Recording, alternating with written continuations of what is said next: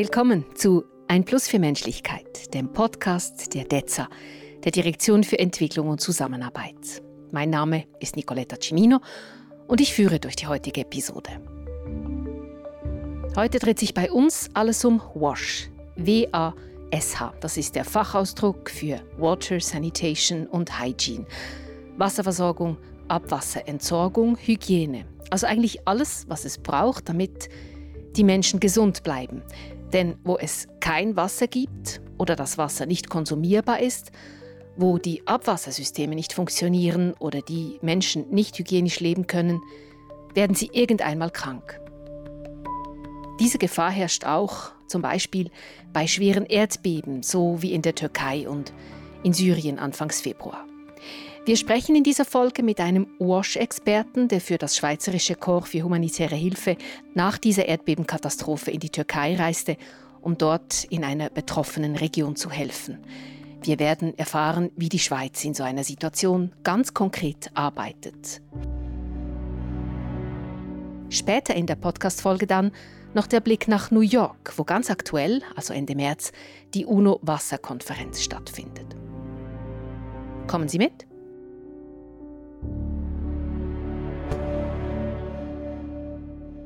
Über 52.000 Todesopfer. Das ist die Bilanz nach den schweren Erdbeben in der Türkei und Syrien am 6. Februar. Ganze Städte wurden dabei zerstört. Die Vereinten Nationen sprechen von 1,5 Millionen Menschen, die ihr Daheim verloren haben. Das Eidgenössische Departement für Auswärtige Angelegenheiten EDA entsandte bereits am Abend des 6. Februar die Rettungskette in die Erdbebengebiete. In den folgenden Tagen und Wochen reisten weitere Rettungskräfte, Spezialistinnen und Spezialisten in die Türkei und nach Syrien, um zu helfen. Einen von ihnen konnte ich nach seinem Einsatz treffen, zurück in der Schweiz. Mein Name ist Nancho Zimmermann, ich bin Abwasseringenieur, ich komme aus dem Glarnerland und bin in diesem Beruf seit etwa 15 Jahren tätig. Ursprünglich habe ich Forstwissenschaften an der ETH studiert. Ja, bin dann aber 2007 in das Feld des Ecological Sanitation, also kreislauforientierte Abwassermanagement gegangen und eigentlich seit dieser Zeit in diesem Feld tätig. Ich bin seit 2010 selbstständig mit meiner Firma unterwegs in diesem Bereich. Und Nancho Zimmermann ist Mitglied des Schweizerischen Korps für humanitäre Hilfe. In dieser Funktion wurde er von der DEZA kontaktiert, ob er als WASH-Experte in die Türkei fliegen könne. Er konnte. Ich habe Nancho Zimmermann als erstes gefragt, wo genau er denn im Einsatz gewesen sei in der Türkei. Ja, wir waren in der Stadt Hatay am Anfang. Da war das Basecamp vom SET, von der humanitären Hilfe Schweiz. Wir haben da unsere Aufgabe dann in Maraş gefunden, eine Stadt etwa, 200 Kilometer weiter im Norden. Und haben dann das Basecamp aufgesplittet und ein zweites, kleineres Basecamp noch in Maraş aufgestellt, um dort zu arbeiten.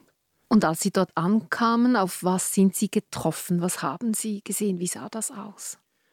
Also wir sind ja von Adana nach Hatay gefahren und Adana war eigentlich nicht groß zerstört, da hat man keine Zerstörung gesehen. Und dann auf dem Weg nach Hatay, je näher dass man an Hatay gekommen ist, desto mehr Zerstörung hat man gesehen. In Hatay selbst ist dann wirklich vieles zerstört. Von Weitem denkt man, da stehen ja noch viele Häuser, aber wenn man dann näher geht, sieht man, dass vor allem die mehrstöckigen Häuser eigentlich so durchgeschüttelt wurden, dass sie in der Struktur beschädigt sind und auch nicht mehr bewohnbar sind. Das heißt, es hat schon noch Häuser, die stehen, die aber nicht mehr bewohnbar sind. Es gibt auch Häuser, die stehen und bewohnbar sind, aber das ist, ich würde sagen, ein kleiner Prozentsatz. Maraş ist eine Stadt an einem Bergfuß und da hat es enorm viele Hochhäuser. Ich denke, das wurde in den letzten 20 Jahren recht viel da von diesen Gebäuden hochgezogen. Und da eigentlich dasselbe Bild, vom Weiten sieht, das steht noch vieles. Aber wenn man näher rangeht, sieht man die Risse in den Gebäuden. Und wenn man in der Nacht zur Stadt drüber schaut, sieht man auch, dass nicht groß Lichter in den Gebäuden sind. Es gibt wenige Gebäude, wo die Menschen wirklich zurück sind. Und daran sieht man eigentlich recht gut, dass die nicht mehr bewohnbar sind. oder die Menschen einfach Angst haben, zurück in die Häuser zu gehen. Weil sie Angst haben, dass dann gerade irgendwie das Haus zusammenfällt. Ja, wieder ein neues Erdbeben kommt. Wir hatten auch in der Zeit, dass ich da war, ich glaube, das war am Montag, ich bin am Freitag los und am Montag hatten wir nochmal ein Erdbeben in Hatay, 6,4. Das ist einiges weniger stark als die Beben davor, aber auch mit 6,4, das schüttelt schon recht. Also jetzt kommt man dort an, man weiß, man hat zu tun, man sieht die Schäden, man sieht auch die Menschen, die immer noch dort sind. Wo beginnt man denn da jetzt konkret? Also was haben Sie, wie muss ich mir das vorstellen? Ich habe den Laienblick, wie muss ich mir das vorstellen? Wie sind Sie da vorgegangen?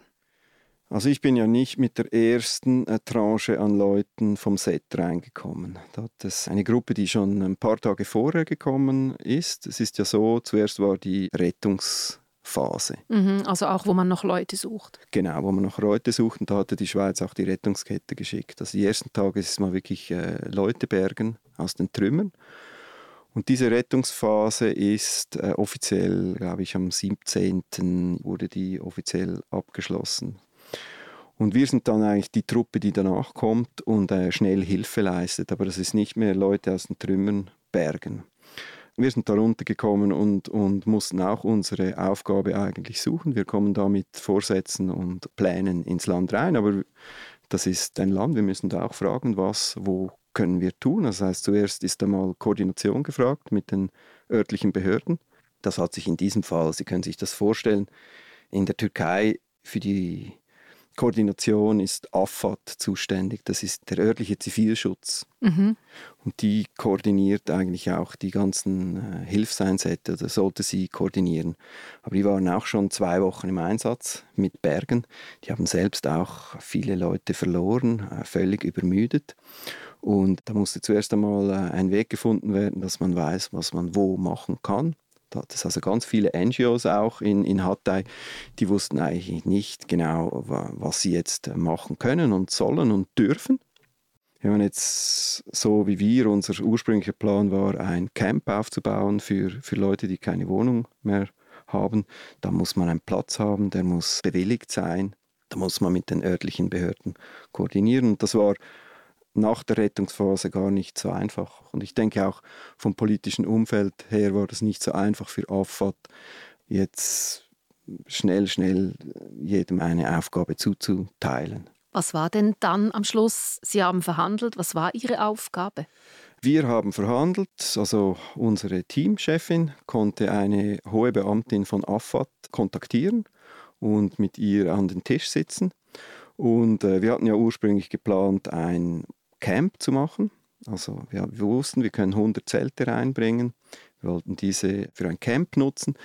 Die Beamte von AFAD hat dann aber gesagt, das ist nicht das, was wir jetzt am nötigsten von euch brauchen, sondern sie wären froh, wenn wir in Dörfer unsere Zelte liefern würden. Und zwar haben die uns 7 Dörfer zugeteilt, weil in diesen Dörfern ist bisher kaum Hilfe angekommen. Und so haben wir uns in die Region dieser 7 Dörfer begeben und mit einem Assessment begonnen. Also direkt, wir sind nach Marasch gekommen, haben unser Camp aufgebaut und am nächsten Morgen ging es los. Da sind wir in die Dörfer gefahren, also die ersten 2 Dörfer, haben Leute da gesucht und gefragt, wie ist die Situation, uns das auch angeschaut, mit den Leuten gesprochen, was sie brauchen und wie sie es brauchen. Und konnten so eigentlich schnell und effizient einen Eingang in unsere Arbeit finden. Und haben also Zelte in diese 7 Dörfer gebracht, wo Leute kein Dach mehr über dem Kopf hatten. Ja, genau. Ja. Wie haben die Menschen reagiert, als sie kamen und sagten, sie hätten Zelte? Also ich stelle mir vor, wenn mein Haus vielleicht nicht ganz zerstört ist, aber doch irgendwie nicht mehr so, wenn es Risse hat, dann ist es vielleicht auch schwierig, wie loszulassen und zu sagen, okay, ich muss jetzt ins Zelt. Ja, aber wenn Sie Angst haben, ins Haus zurückzugehen und Sie wollen ja Ihr Haus nicht verlassen, also auch Ihr Grundstück nicht verlassen. Also in den Dörfern war die Situation, dass die Häuser in den Dörfern im Flachland, da waren die Häuser wirklich auch durchgehend zerstört, oder wirklich der größte Teil. Wir hatten auch Dörfer in den Bergen, da war die Zerstörung eigentlich weniger komplett, aber trotzdem hatten die Leute Angst, ins Haus zurückzugehen und auch begründete Angst. Ja. Die Häuser waren beschädigt, schwer beschädigt. Und in den Dörfern ist die Situation so, dass die Leute eigentlich neben ihrem Haus campieren und auch campieren wollen. Also sie haben ja da vielleicht auch noch Sachen drin oder sie können eine gewisse Infrastruktur im Haus noch nutzen. Es hatte auch Häuser, die sind noch so halbwegs gestanden, dann sind sie einfach rein, um sich zu waschen oder auf die Toilette zu gehen. Das war in den Dörfern auch eine große Solidarität. Also so hat man sich gegenseitig ausgeholfen, aber sie waren eigentlich sehr froh, Zelte zu bekommen.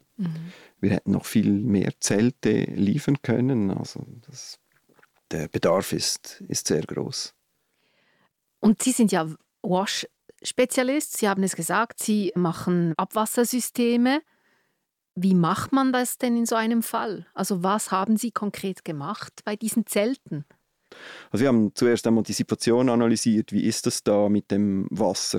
Wo gibt es Wasser zum Beispiel? Gibt es Frischwasser? Ist Frischwasser ein Problem? Das ist mal das Erste, was man abklären muss. Und das Zweite, was man abklären muss und kann in diesem Fall ist, gibt es Toilettenmöglichkeiten? Sind diese sauber? Sind diese benutzbar? Und können sich die Leute auch waschen?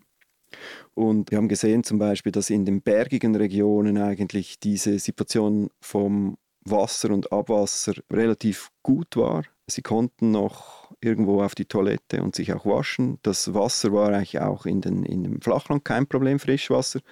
So haben wir dann eigentlich Toiletten geliefert in einem Dorf im Flachen. Es waren 2 Dörfer im Flachen. Wir haben eins mit Toiletten beliefert, das andere konnten wir nicht beliefern, weil da war eigentlich die Situation so, dass die Menge, die wir gerade kurzfristig liefern konnten, man muss sich vorstellen, in einem Land wie der Türkei, wo nach einem Erdbeben ist der Markt auch, um überhaupt Toiletten zu bekommen, einkaufen zu können, nicht sehr einfach. Also wir wollten in 2 Dörfern eigentlich Toiletten liefern. Ein Dorf hat aber der Dorfchef gesagt, lieber nicht, weil die Leute rennen mir sonst das Haus ein. Oh. Die Verteilung ist dann manchmal schwierig. Wenn man jetzt nicht ein Dorf komplett beliefern kann, in der momentanen Situation, dann kann das auch Streit auslösen, wenn man etwas bringt, weil dann verschiedene Leute zu kurz kommen. Und da gab es eigentlich die Diskussion und da haben wir gedacht, ja gut, dann machen wir das andere Dorf eigentlich komplett. Da konnten wir eigentlich das ganze Dorf komplett abdecken mit dem, was Bedarf hatte. Wir haben das bestellt, geschaut, wo die Toiletten hinkommen am besten, mit dem Dorfvorsteher, dem Mukta, der Bürgermeister, haben wir geschaut, wo man das hinstellen kann, wo man das auch anschließen kann an das bestehende Abwassernetzwerk. Also quasi an die bestehenden Leitungen? An die bestehende Kanalisation, ja, weil wenn Sie Toiletten liefern, dann ist das ein Sammelsystem. Sie müssen das auch irgendwo hintransportieren und im besten Fall sogar reinigen können. Also haben wir da die Standorte bestimmt und das wurde dann bestellt, die Toiletten. Die Lieferung, die Auslieferung, die habe ich nicht mehr gemacht, da war ich schon zurück. Das ist jetzt in den letzten 2 Tagen geschehen. Wenn man ein Erdbeben überlebt hat und dann kommen wirklich auch fremde Leute und wollen einem helfen, wie wurden Sie aufgenommen? Sehr gut. Das war erstaunlich gut. Also sehr gut. Die Leute hatten Freude, dass wir kommen und auch die örtlichen Behörden haben sehr positiv auf uns reagiert. Schon am Flughafen in Adana, als wir angekommen sind, hat man uns rausgewunken und gefragt, von welcher Organisation das wir sind. Und ich habe dann zum Beispiel eine Gratis-SIM-Karte für die Türkei bekommen, damit ich unlimitiert telefonieren und downloaden kann. Sie haben uns auch gedankt, dass wir kommen. Die Behörden wie die Leute auch im Dorf. Was war so die größte Herausforderung jetzt für Sie in Ihrem Expertenbereich? Die größte Herausforderung ist einmal, wenn Sie in ein neues Land kommen, überhaupt die Situation zu begreifen, möglichst schnell. Wir müssen die Situation möglichst schnell begreifen und entsprechend reagieren können. Wir können nicht irgendwas Falsches bestellen und dann installieren und dann liegt es nur rum. Und da eigentlich eine Punktlandung hinzubringen, das ist die Challenge von dieser Arbeit. Was machen wir mit dem Abwasser danach? Also können wir es anschließen? Muss man eine Grube graben oder was auch immer? Kann man das installieren? Können wir das mit dem Laster bringen und da punktgenau abladen oder ist das zu schwer, um das irgendwo hin zu transportieren? Jetzt, Sie haben ja Erfahrung, Sie waren auch schon in anderen Ländern, wo vielleicht die Umstände nicht ideal waren. Trotzdem die Frage, wie geht man damit um, wenn man nicht genau weiß, was einem erwartet im Land, wo man hingeschickt wird? Also wie auf mentaler Ebene auch, wie haben Sie sich da vorbereitet? Ja, da kann man sich nicht vorbereiten, wie immer im Leben. Man springt da rein, wenn man sich mal entschlossen hat, dann versucht man das irgendwie durchzuziehen und geht. Ich war dieses Mal recht nervös, bevor ich gegangen bin. Ja, aber bei mir ist eigentlich immer so, sobald ich on the road bin, bin ich relativ fokussiert auf das Ziel. Man hat dann auch nicht mehr viel drumherum. Dann geht man vorwärts und macht. Ich denke, in jeder Lebenssituation ist jetzt nicht anders als bei anderen üblicheren Sachen, die man im Schweizer Alltag hat. Gibt es da eigentlich noch ein Debriefing dann? Ja, sicher. Wir haben ein Debriefing Ende März mit der ganzen Truppe. Es gibt auch die Möglichkeit, psychologischen Dienst aufzusuchen, wenn man schlimme Sachen erlebt hat. Das gibt es sicher immer. So war es in meinem Fall nicht so, aber wir sind da recht gut versorgt eigentlich vom Korps. Und wie geht es jetzt weiter in Ihrem Leben? Ich werde jetzt in 2,5 Wochen gehe ich in den Irak. 3 Wochen für Médecins Sans Frontières. Da geht es darum, für ein Spital in Mossul eine Kläranlage zu machen. Also respektive einen Supplier zu finden für eine Kläranlage, falls es das da in der Umgebung gibt. Ich mache solche technische Mandate auch für verschiedene Organisationen, wenn das angefragt wird. Danke für das Gespräch. Ich danke ebenfalls. Das war Nancho Zimmermann. Er ist WASH-Experte und war im Auftrag des Schweizerischen Korps für humanitäre Hilfe in der Türkei, um im Erdbebengebiet sanitäre Anlagen für die betroffenen Menschen zu organisieren und zu installieren. Und nun zu einem Thema, das ebenfalls in Zusammenhang mit WASH steht, also mit Water, Sanitation und Hygiene. Ende März, genauer gesagt vom 22. bis 24. März, findet in New York die UN-Wasserkonferenz statt, an der sich auch die Schweiz beteiligt. Und einer, der mitgeholfen hat, die Schweizer Delegation vorzubereiten, ist Daniel Maselli. Ich arbeite bei der Direktion für Entwicklung und Zusammenarbeit in der Sektion Wasser. Ich betreue dort das Netzwerk RESO, eines von 11 thematischen Netzwerken, und beschäftige mich noch mit weiteren Themen, wie zum Beispiel Biodiversität oder auch die Solidarität von Schweizer Gemeinden mit Gemeinden im Ausland zum Thema Wasser. Sie hören es. Daniel Maselli weiß, wovon er spricht. Ich habe kurz vor der Konferenz per Zoom mit ihm gesprochen und wollte wissen, warum es denn diese Konferenz überhaupt braucht. Diese Konferenz, vielleicht müsste ich damit beginnen, ist eigentlich erstaunlicherweise erst die 2. UNO-Weltkonferenz zum Thema Wasser. Seit 1977 hat man dieses Thema nie mehr als wichtiges Konferenzthema aufgenommen. Und daher geht es jetzt darum zu schauen, wo stehen wir mit der Agenda zum Thema Wasser. Wir haben ja 2015 die Nachhaltigkeitsziele, die 17 und die Agenda 2030 verabschiedet in der UNO. Und seither bemüht man sich ja, diese Ziele zu erreichen. Und es bleiben uns noch 7 Jahre dazu. Man hat schon 2018 gemerkt, es geht zähflüssig vorwärts in diesem Thema. Und man hat sich gesagt, versuchen wir noch einen besonderen Effort. Wir haben die Dekade des Wassers, also die 10 Jahre Wasser als Beschleunigungsmittel sozusagen erfunden und haben gesagt, jetzt geben wir uns 10 Jahre fürs Wasser und dann erreichen wir dieses Ziel. Und jetzt ist Halbzeit. Also diese Konferenz sollte eigentlich schauen, wo stehen wir dann jetzt auf dieser beschleunigten Fahrspur sozusagen. Sie haben gesagt, es ist erst die 2. solche UNO-Konferenz. Dabei ist es ja ein sehr wichtiges Thema. Wer geht denn jetzt dorthin? Also sind das Fachleute oder auch ranghohe Regierungsmitglieder? Also geht zum Beispiel jemand vom Bundesrat? Also nach New York werden jetzt erstens viel mehr Leute gehen, als zuerst wohl vermutet werden konnte. Es gehen in der Tat Staatsoberhäupter, Regierungschefs, ranghohe Vertreter von sehr vielen Ländern, aber es geht natürlich auch die Wissenschaft, es gehen Nichtregierungsorganisationen, also die Zivilgesellschaft wird vertreten sein, die Wissenschaft wird dort sein. Eigentlich ist es ein Abbild unserer gesamten Gesellschaft.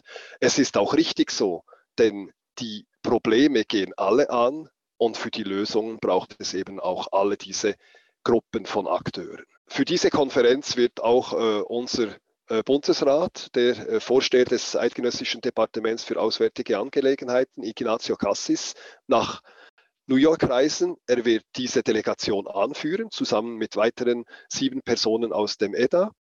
Und dazu kommen noch 2 Vertreter der Zivilgesellschaft aus der Schweiz, des Swiss Water Partnership, eine Vereinigung von verschiedenen Akteuren im Bereich Wasser, und auch einer jugendlichen Person, die Teil der Delegation sein wird.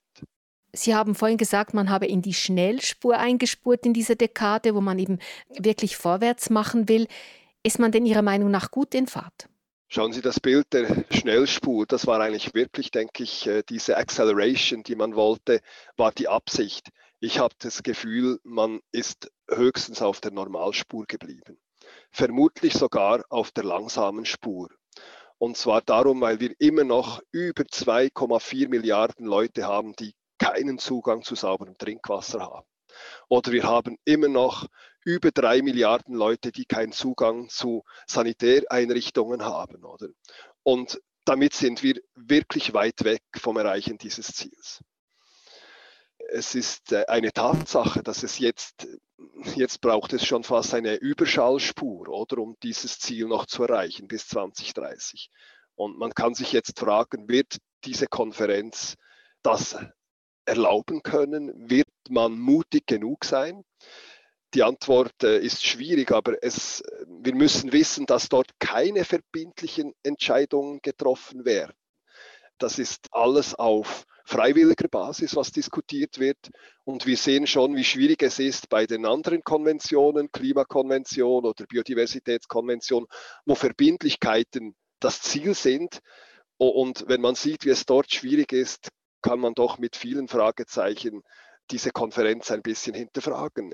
Nicht im negativen Sinne grundsätzlich, sondern schaffen wir es eben, diese Wasserkurve, damit wir wirklich für alle künftigen Generationen genügend Trinkwasser haben, das nicht verschmutzt ist, das auch nicht für falsche Nutzarten verschwendet wird und so weiter. Das sind Sorgen, die uns wirklich alle angehen. Wenn Sie jetzt sagen, dass man schon quasi eine Überschallgeschwindigkeit an den Tag legen müsste, was sind denn die großen Schwierigkeiten, um dieses Ziel zu erreichen? Ich denke, ein wichtiges Hindernis sind letztendlich die zur Verfügung gestellten finanziellen Mittel. Es ist einfach so, dass man Probleme nicht nur mit Geld lösen kann, aber in diesem Falle braucht es eben für Wasserversorgung auch entsprechende Infrastruktur. Man muss auch Leute ausbilden. Es braucht eigentlich 10 Millionen neue, junge Leute, Fachleute im Bereich Wasser, wenn man dieses Ziel erreichen will. Aber die fallen auch nicht einfach vom Himmel. Dazu braucht es Ausbildungsstätten, dazu braucht es Leute, die Ausbildner sind, und man muss junge Leute für diesen Bereich gewinnen. Abwasserentsorgung ist nicht gerade das attraktivste Betätigungsfeld für viele Leute. Das wird assoziiert mit schlechten Gerüchen und so weiter, aber trotzdem, es ist ein Bedürfnis. Wir wollen alle eine Toilette, wir wollen alle Abwasserreinigungsanlagen, damit dieser Schmutz nicht einfach in die Umwelt geht, das Wasser eben auch nicht verschmutzt und so weiter und so fort. Also es braucht Finanzen. Und hier gibt es halt eine große Konkurrenz mit anderen Sektoren, die auch Geld wollen. Und damit fällt halt oft dieses Wasser sozusagen zwischen die Rinne, und dann erhalten halt andere Bereiche mehr Aufmerksamkeit. Und vielleicht ist es auch so noch, dass dieses Wasser eben so als universell angeschaut wird und die Leute denken, ja, das fällt einfach vom Himmel. Aber wenn man es richtig bewirtschaften will, wenn man es nachhaltig bewirtschaften will, dann braucht es viel mehr. es braucht auch Zusammenarbeit und es braucht Absprache, es braucht auch wissenschaftliche Daten. Ja, es ist ein komplexes Thema, aber vor der Komplexität darf man ja nicht einfach aufgeben, sondern unbedingt miteinander nach Lösungen suchen. Sie haben vorhin die vielen jungen Menschen angesprochen, die es braucht, die sich beruflich oder eben wissenschaftlich mit Wasser auseinandersetzen sollten. Und in dieser Konferenz wird die Jugend eine wichtige Rolle spielen, das ist so vorgesehen. Und Sie persönlich haben sich ja dafür eingesetzt. Wie sieht denn jetzt die Rolle der Jugend an dieser UNO-Wasserkonferenz aus? Ja, die Schweiz und die DEZA insbesondere hat sich jetzt schon seit vielen Jahren, fast Jahrzehnten, um die Zivilgesellschaft auch oder für die Zivilgesellschaft eingesetzt bei diesen großen Themen der Vereinten Nationen. Und zusammen mit dem Internationalen Sekretariat fürs Wasser haben wir jetzt schon über mehrere Jahre Jugendliche gefördert mit einem Parlament, mit einem Weltparlament für Jugendliche. Und letztes Jahr am 9. Weltwasserforum in Dakar in Senegal haben wir eine Bewegung, eine weltweite Bewegung von Jugendlichen fürs Wasser initiiert, lanciert. Und diese Jugendlichen werden jetzt auch in New York dabei sein. Es sind rund 300 Jugendliche, die dort aktiv mitmachen. Und das sind wirklich Top-Jugendliche. Die haben wirklich eine Ahnung, sind extrem motiviert und können, denke ich, viel Energie dort einbringen. Sie vertreten dabei Hunderttausende von Jugendlichen, weil das Ganze ist auch netzwerkartig aufgebaut. Das sind über 300-400 Jugendnetzwerke, die vertreten sind dadurch. Und ich glaube, es gibt der Jugend damit auch Legitimität, eben einzustehen, damit es auch in Zukunft sauberes Wasser gibt und Einrichtungen, die dafür sorgen, dass Schmutzwasser, Abwasser von der Industrie, von den Haushalten eben in einem Zustand wieder in die Umwelt gelassen werden, sodass sie keine Gefahr sind für Boden, für Luft und auch für das Wasser selbst. Sagt Daniel Maselli. Er ist Experte mit jahrzehntelanger Erfahrung in den Bereichen Wassersicherheit, Nachhaltigkeit und Klima und als solcher bei der Direktion für Entwicklung und Zusammenarbeit DEZA angestellt.